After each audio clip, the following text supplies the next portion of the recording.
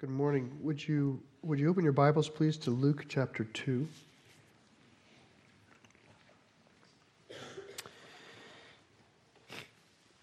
We've been allowing carols to guide us through this Christmas season. The one that sort of fixed this Sunday was, "O Come All You Faithful," which is about the shepherds. And something I've been thinking about throughout this series, but in particular with today, is how these are some familiar stories. I imagine most people in here have heard the stories of Christmas, in particular the shepherds, how the shepherds were visited by the angel.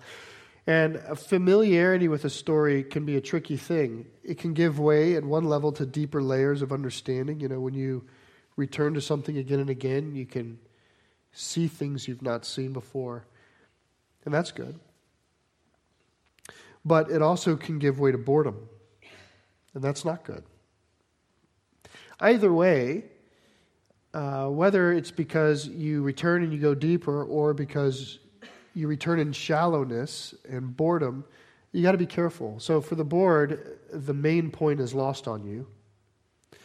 And sometimes for those who go deeper, the main point can be confused. You can be so caught up in some of the little mysteries and treasures you find along the way that it can cloud out. What is the main point?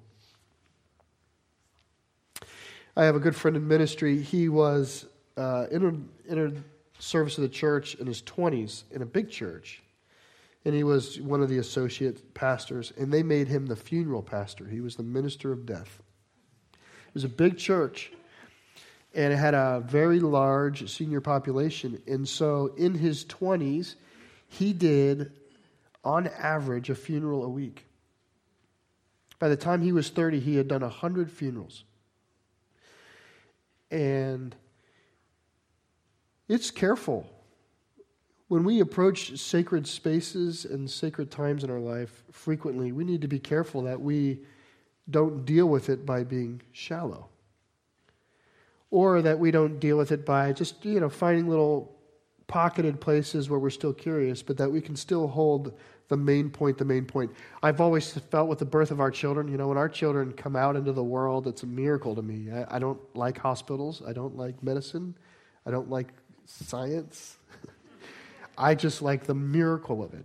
It's the miracle. But yet there's people who do that for a job. My prayer is that they would never lose the fact that they are participating in a miracle when they bring life into this world. Well, today we're at a familiar story, so here's the charge. Hopefully we can choose depth over shallowness, but in either way, that let's pray that we don't lose the main point, that at the very least we can hear what's true and say, "Amen, Lord. Yes, it's true." Okay. Luke chapter 2. Are you there? Luke chapter 2, verse 8. I'm going to walk through this text, kind of verse by verse, and along the way we're going to stop and look at what it says, think about some deeper points, and maybe and work to grab the big point along the way. So let's look at verses 8 and 9. This is what Luke writes. He says, "In the same region," that would be the region of Bethlehem, "in the same region there were shepherds out in the field keeping watch over their flock by night. And an angel of the Lord appeared to them, and the glory of the Lord shone around them, and they were filled with great fear."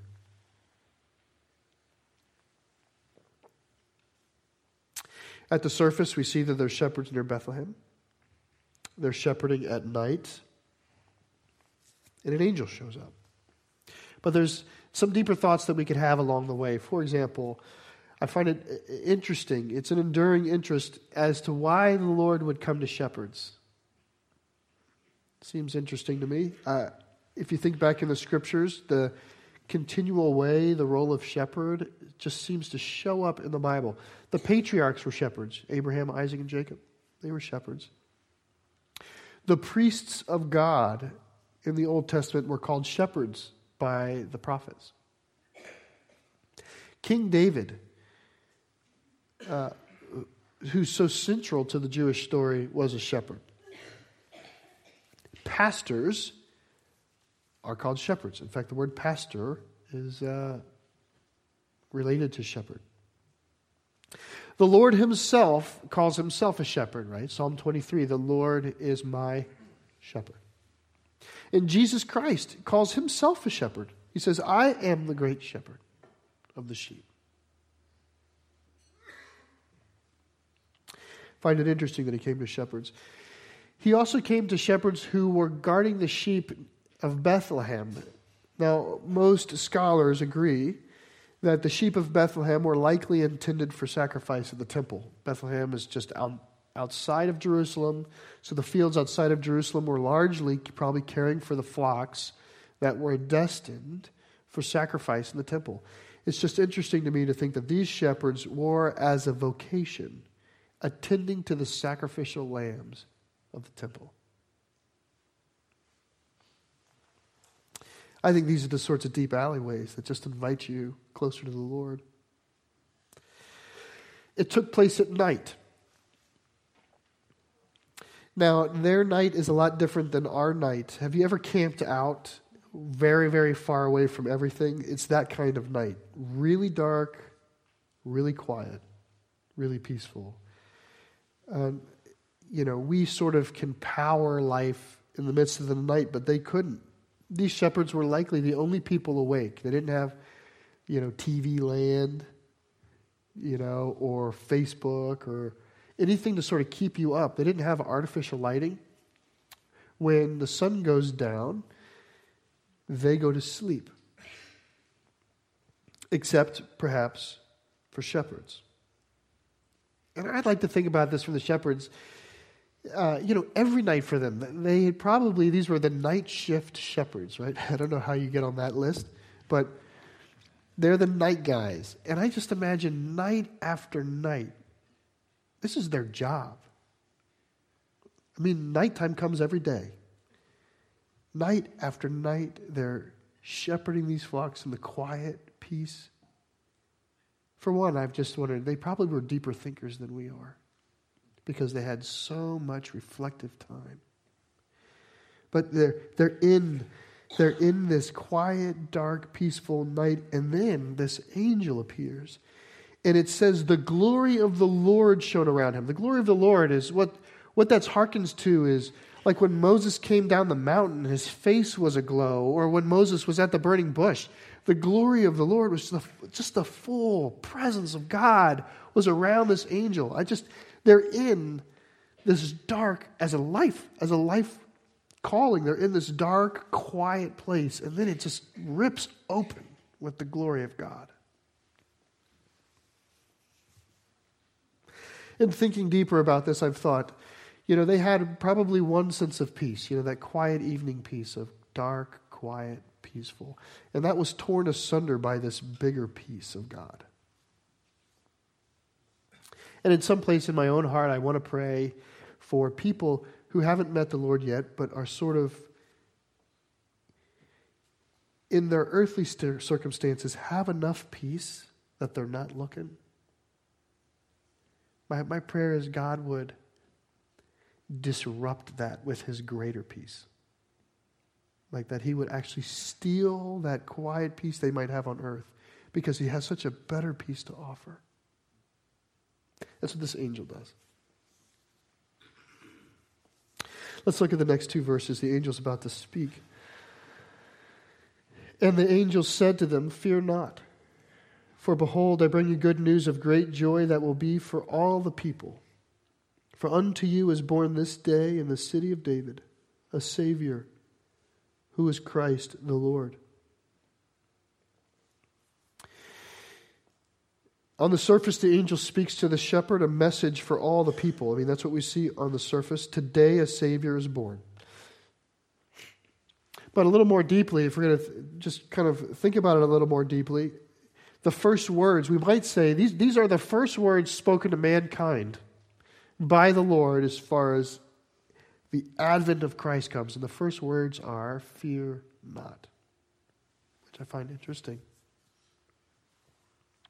The glory of the Lord is drawing close to the earth. And particularly for people with a Jewish background, people with a strong awareness of their sinfulness, the idea of the Lord coming was not necessarily, they'd like a chance to get ready for that, if you know what I mean.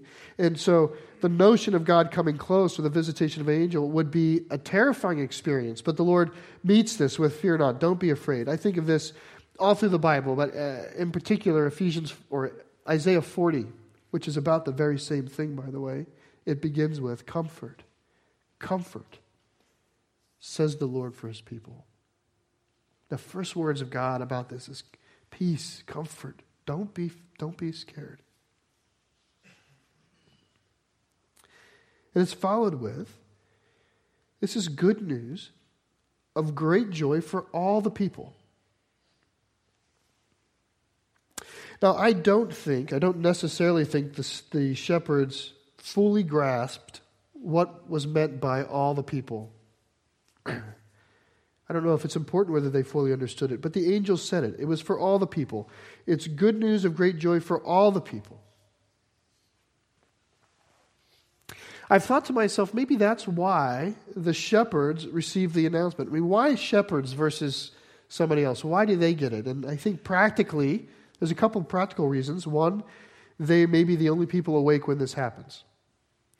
So maybe that's why God went to them. Two, if it is for all the people, then the shepherds are as ripe a candidate to receive the pronouncement as anyone else. If it's for everybody, then why not shepherds?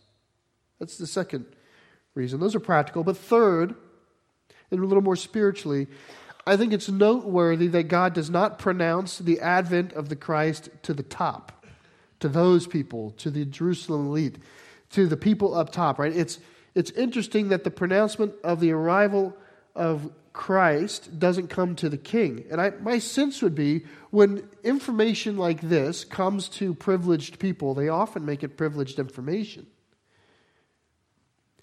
It's as though the Lord does not observe or respect or honor the power structure that we've set in place on this earth.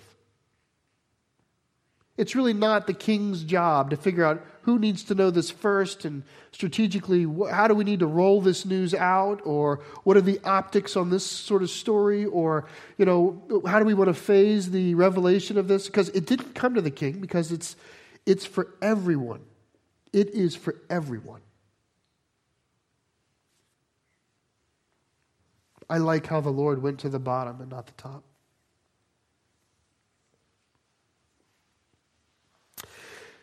Then there is this pronouncement. It's hard to call the pronouncement of the angel the finer points or the deeper points. My inclination is this is the main point. To us is born this day in the city of David a Savior who is Christ the Lord. I mean, every one of those phrases matters. To us, this is purposeful. This is for you. That's what the angel's saying. God has you in mind. He has people in mind when he's doing this. To you is born, right? Whatever we can say about Jesus, he's human. He's born.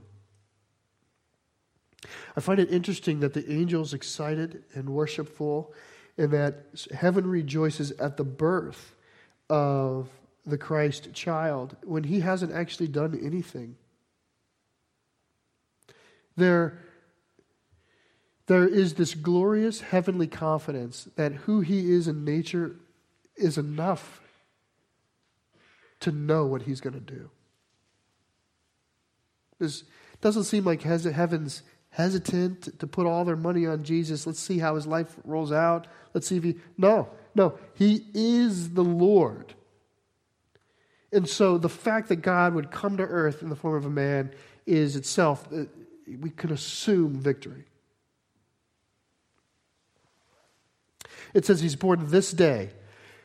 It's interesting because he was born at night. Why not say he's born tonight? But it's this day. It's almost as though it's in a greater formality. It has the day in mind. Not like day and night, but like the day of the Lord. All through the Old Testament, we have this reverberation of the day of the Lord, the day of the Lord, the day of the Lord. Well, the day of the Lord happens to be this day. That's what I think he's saying is, this day is the day that the Lord has come.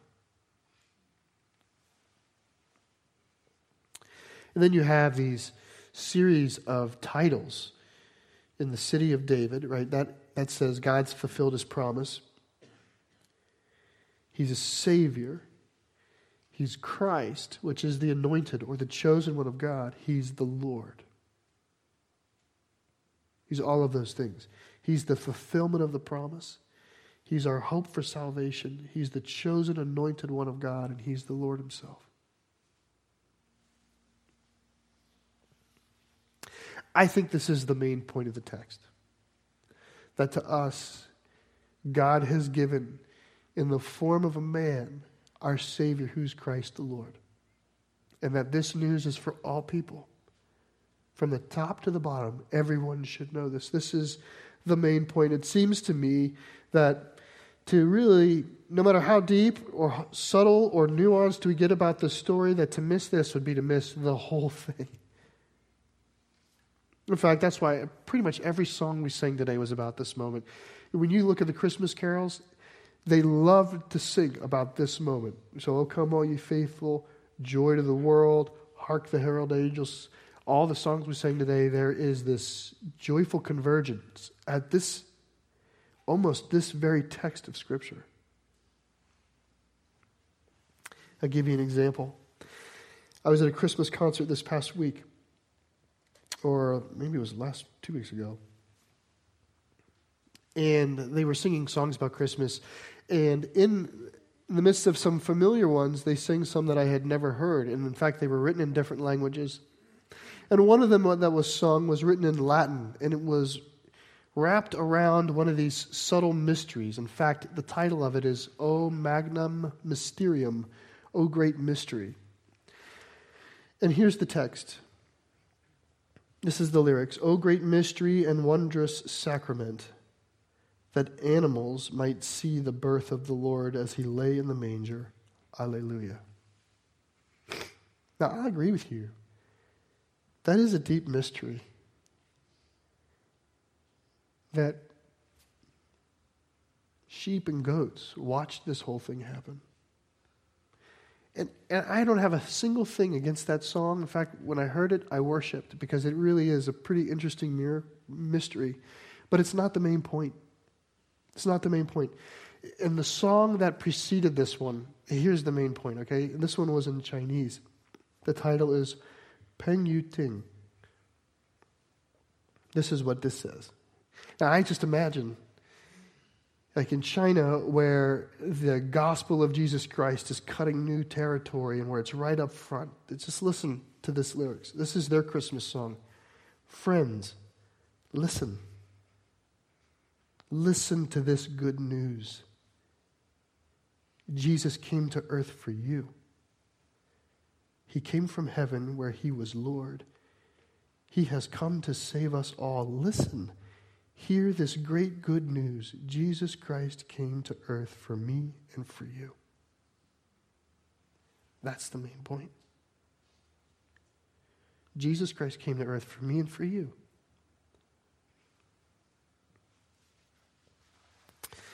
Let's look at verse 12.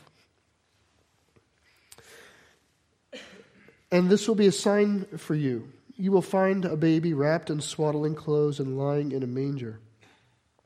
This is the address, right? They didn't have Google Maps yet. Here's how you know you'll find the baby. You're going to find this child wrapped in cloth, sitting in a food trough, a feeding trough. Now, I find one of the deeper thoughts about this, the unspoken expectation that the angel has for the shepherds. You never see the angel tell the shepherds, you need to go see this child. There's no command. There's no imperative. There's an unspoken assumption that if you knew that on this day was born in the city of Bethlehem a Savior that was Christ the Lord, you'd obviously go. So he just gives them directions. Here's how you know when you'll find him. Because the assumption is they're going to go. I mean, at one level, we might say it this way, if we were going to make a principle out of it. that to know what God has done for us would cause us to seek Jesus out, which we see them do. And then he's lying in a manger, which again is a feeding trough for animals.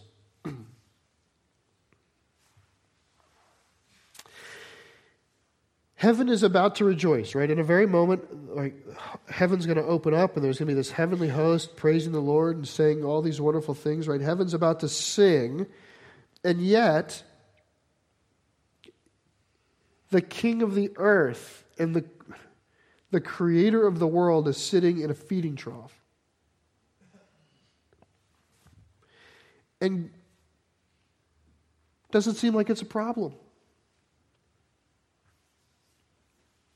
It doesn't seem like anything in the story makes us think like it would have been nice if Jesus had better circumstances. If he had a hotel room or a palace, a royal crib. You don't get any of that. It's as it should be. I think there's even something in our hearts that knows there's something poetic as it should be in this arrangement. It's just right. And I think about it this way because really, if you think, well, how would you, just think to yourself, how would you offer the Lord better circumstances? As far as so he made the whole world and everything in it. How would you build him a crib that he'd go, well, I'll prefer that over that? It's all his. I can't even imagine. I feel like what he's made is better than what I can make. In fact, I almost feel like the closer he could be to the pure creation of the earth, the closer he is to the real majesty of the earth. And the farther I pull him into the world of men, the farther I pull him from the glory of creation. Jesus says it this way in ministry. He's trying to teach people not to worry.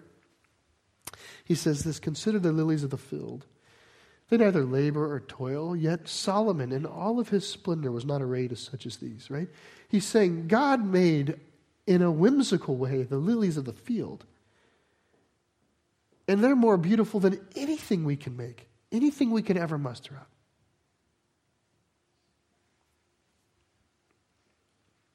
I think we think of, sometimes we think of mangers, or maybe Christ's birth, and you think of, there's a lot of germs. Animals and germs. Or he's just a baby. Isn't it dangerous or unsafe? I just think the earth is the Lord's and the fullness thereof. There's nothing in the earth that can harm the Lord. The only thing that can harm the Lord is the things he gives himself to. There's nothing that could touch Christ except that which Christ allows to touch him.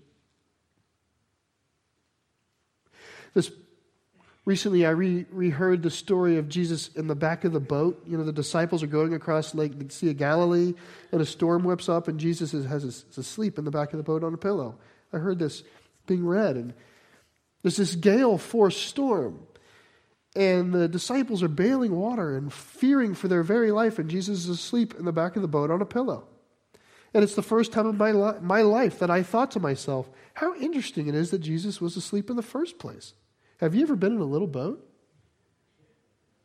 Have you even ever been in a big boat in a storm? Pick a ship. It's hard to sleep. And he's in a little boat in a storm. Why is he asleep? I came to this conclusion. It's because he's God. What could hurt him? The waves are his. They obey him.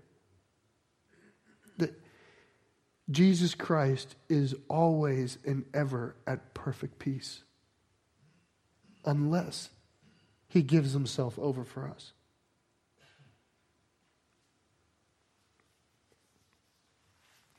Psalm 9 says this, when I look at your heavens, the work of your fingers, the moon and the stars which you've set in place, what is man that you're mindful of him?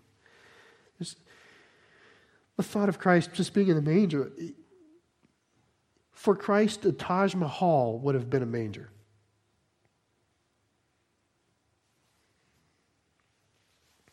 Let's look at 13 and 14.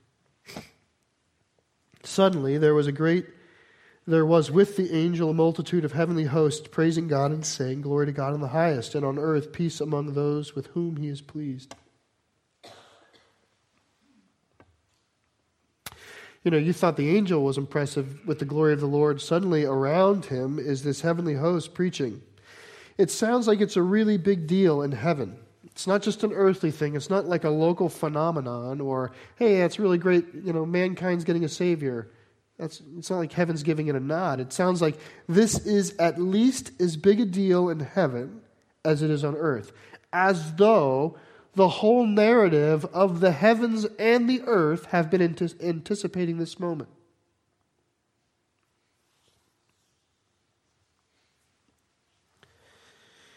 Glory to God in heaven and on earth, peace to men. There's this, Christ is the bridge between this. Glory to God in heaven and on earth, peace to men. I read this week, someone wrote, Jesus is the zenith of God's revelation to mankind. That's what he is. He's the zenith of God's revelation.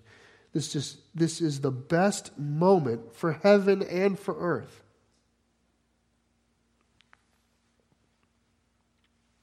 I thought to myself, well, I've seen this before in the Bible, images of heaven. This isn't all that unusual, but actually, more and more I thought about it, it got unusual. I thought, well, Jacob had a vision once. Remember Jacob fell asleep and there were angels climbing up a ladder? Well, that was a dream. He didn't actually see it. It was a dream. And then I thought, well, Ezekiel saw cherubim and seraphim flying around the throne of God. And he went, oh, no, that was a vision. Well, Daniel saw one like the Son of Man who came, and angels in heavenly glory, but that was also a dream.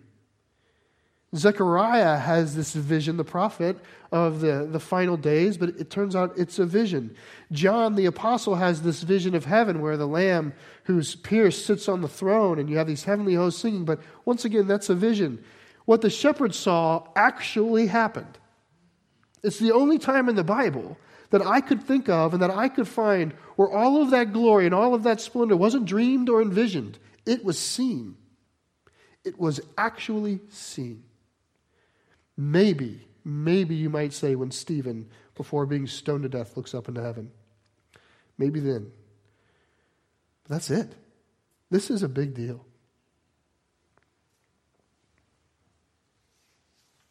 Finally, verse 15, let me read. When the angels went away from them into heaven, the shepherds said to one another, let us go over to Bethlehem and see this thing that has happened, which the Lord has made known to us. And they went with haste and found Mary and Joseph and the baby lying in a manger. And when they saw it, they made known the saying that had been told them concerning this child. And all who heard it wondered at what the shepherds had told them. But Mary treasured up these things, pondering them in her heart. And the shepherds returned, glorifying and praising God for all they had heard and seen as it had been told to them. There's two things that stick out in this section of the reading. One is the knowledge of the birth of Christ produced a step of faith by the shepherds, right? We said what they heard, it was assumed that they would seek, and they did seek it. And when they sought it out, when they leaned into the proclamation of God, they walked away, what did you say, oversatisfied, super satisfied, glorifying the Lord. It was everything it was supposed to be. And I don't necessarily mean that to see it, but to have it validated. God has come for you. They seek it out and they find it to be as they said, and they walk away believing God has come for me. They lean into the proclamation of good news, and when they lean in, their faith is put to rest.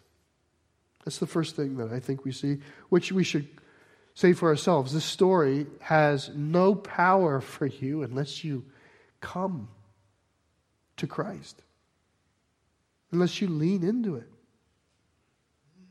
And its power to help you, it doesn't have to do with anything I have to say or any other Christian. It's God alone. God can validate himself. God can stand up for himself. Like, you lean into the Lord in faith, and God will meet you.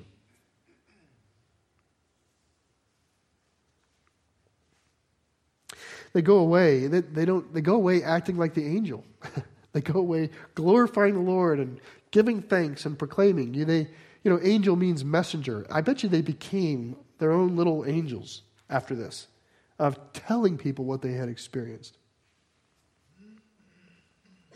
The second thing that I think is interesting here is that their faithfulness served an unexpected role.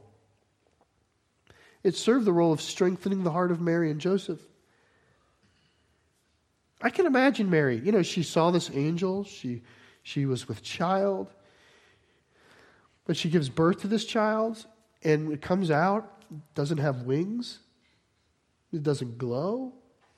Doesn't have a halo. It's just a baby. Umbilical cord is a baby like every other baby. And I'm wondering if she thinks, is this it? Or did I really see what I thought I saw? Because it happens so normally. And then someone shows up at the door and says, I'm sorry to disturb you, but God visited us in an angel, and heaven sang and said that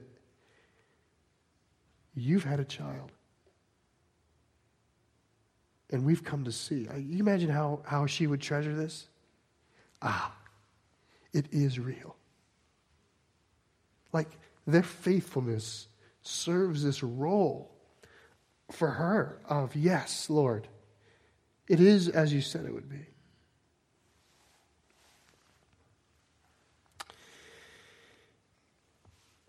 In all of this, or in any story, we could go deep. We could, at each place, stop and go deep. But the basic truth should be the weightiest truth. For all the depth that you can find around it, for all the things, all the symbolism, all the rising and the falling, it should not cloak or hide the main point, which is, to us, God has given His Son in the form of a human for the salvation of all people. And this man is Jesus Christ the Lord. And for us, that's good news of great joy. That should be for everybody. This is the main point. Do not fear. God has come close to the earth for its great good. And it's for you. Jesus was born as a man for our salvation. He's the chosen Son of God. Will you come to Him? Please pray with me. And I'm going to say pray.